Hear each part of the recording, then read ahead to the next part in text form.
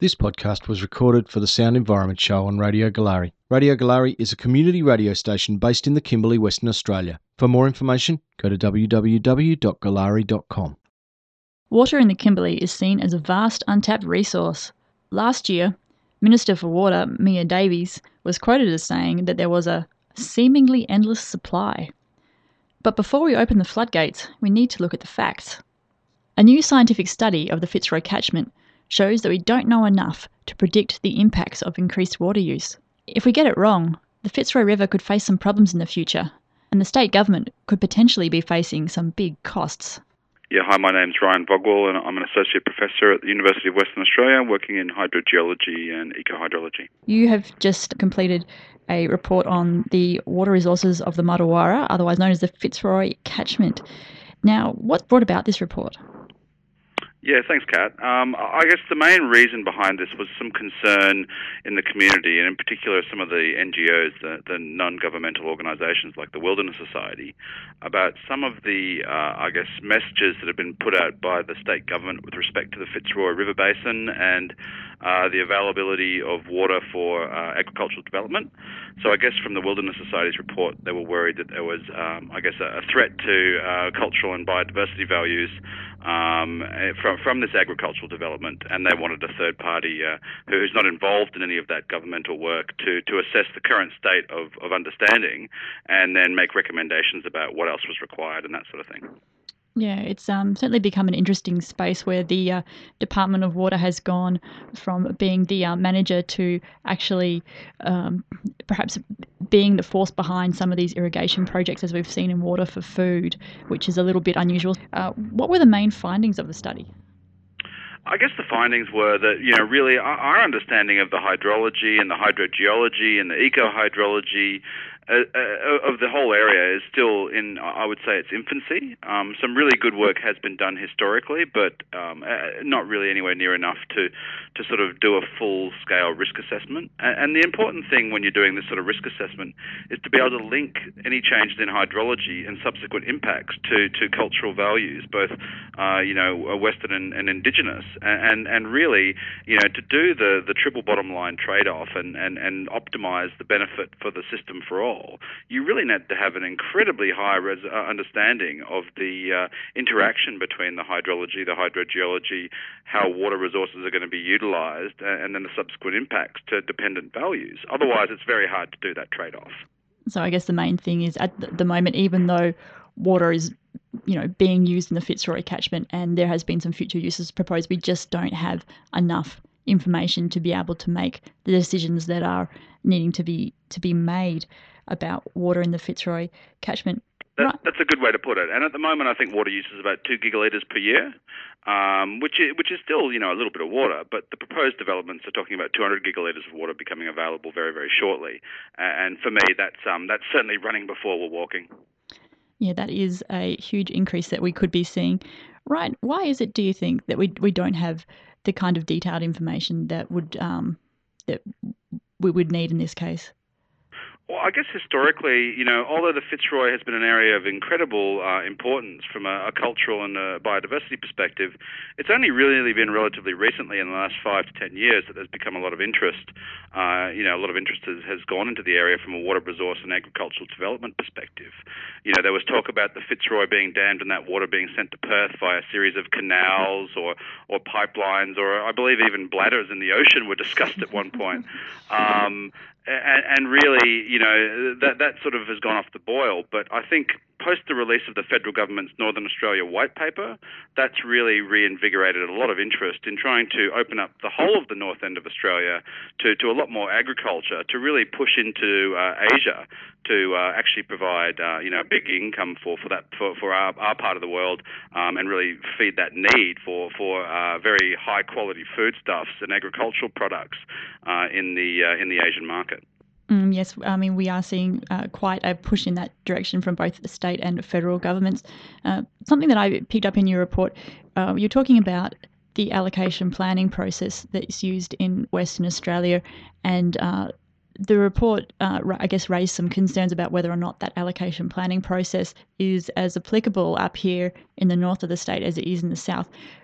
What's different?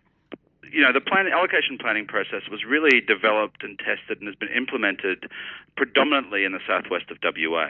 But the main difference between southwest WA and northern Western Australia and the Kimberley is really, I guess, the way that rainfall is delivered and the higher degree of variability in the northern part of Australia.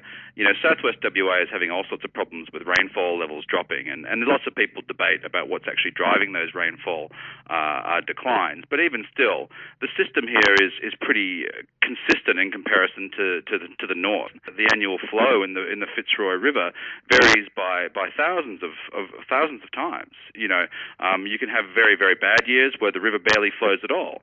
But then if the right conditions exist and the cyclonic activity hits the catchment whole in a big way, then obviously you end up with thousands to tens of thousands of gigalitres of water coming through that system. So the problem is that in a big wet year when the river's flowing really, really actively, the chance for impacts are almost negligible. The problem comes in that if you have a very, very dry wet season, all of a sudden you haven't had that recharge. And if you're extracting water from the riverbed alluvium along the lower Fitzroy, and you've made the assumption that the river's going to flow again next year, well, you might be incorrect, and that might create problems for not only the resource from a sustainability perspective, but also the biodiversity and cultural values along the Fitzroy River are highly groundwater dependent. Some are more surface water dependent, but I think there's a degree of groundwater dependence for many of the systems up there. And as a consequence, if you're utilising that water on an annual basis and someone has an allocation at the moment, which is a legal right to abstract that water every year, we've got a problem, because the most appropriate thing from a sustainability and a management perspective might be very well that if there's no wet season, then there's no abstraction. And that creates big problems for the state government in terms of the fact that the current allocation planning process when it gives an allocation, it's a permanent license. You can use that water in perpetuity on an annual basis. But the right way to allocate groundwater and surface water in the Fitzroy might very well to have a scalable allocation where you get one unit and then there's an announcement every year as to how many litres of water that unit is. Having said that, even those sorts of systems, business owners will want some sort of a surety that if they're expecting a certain amount of water, then they can use approximately that amount. So I guess that's always the tension when we're talking about water planning. Yes.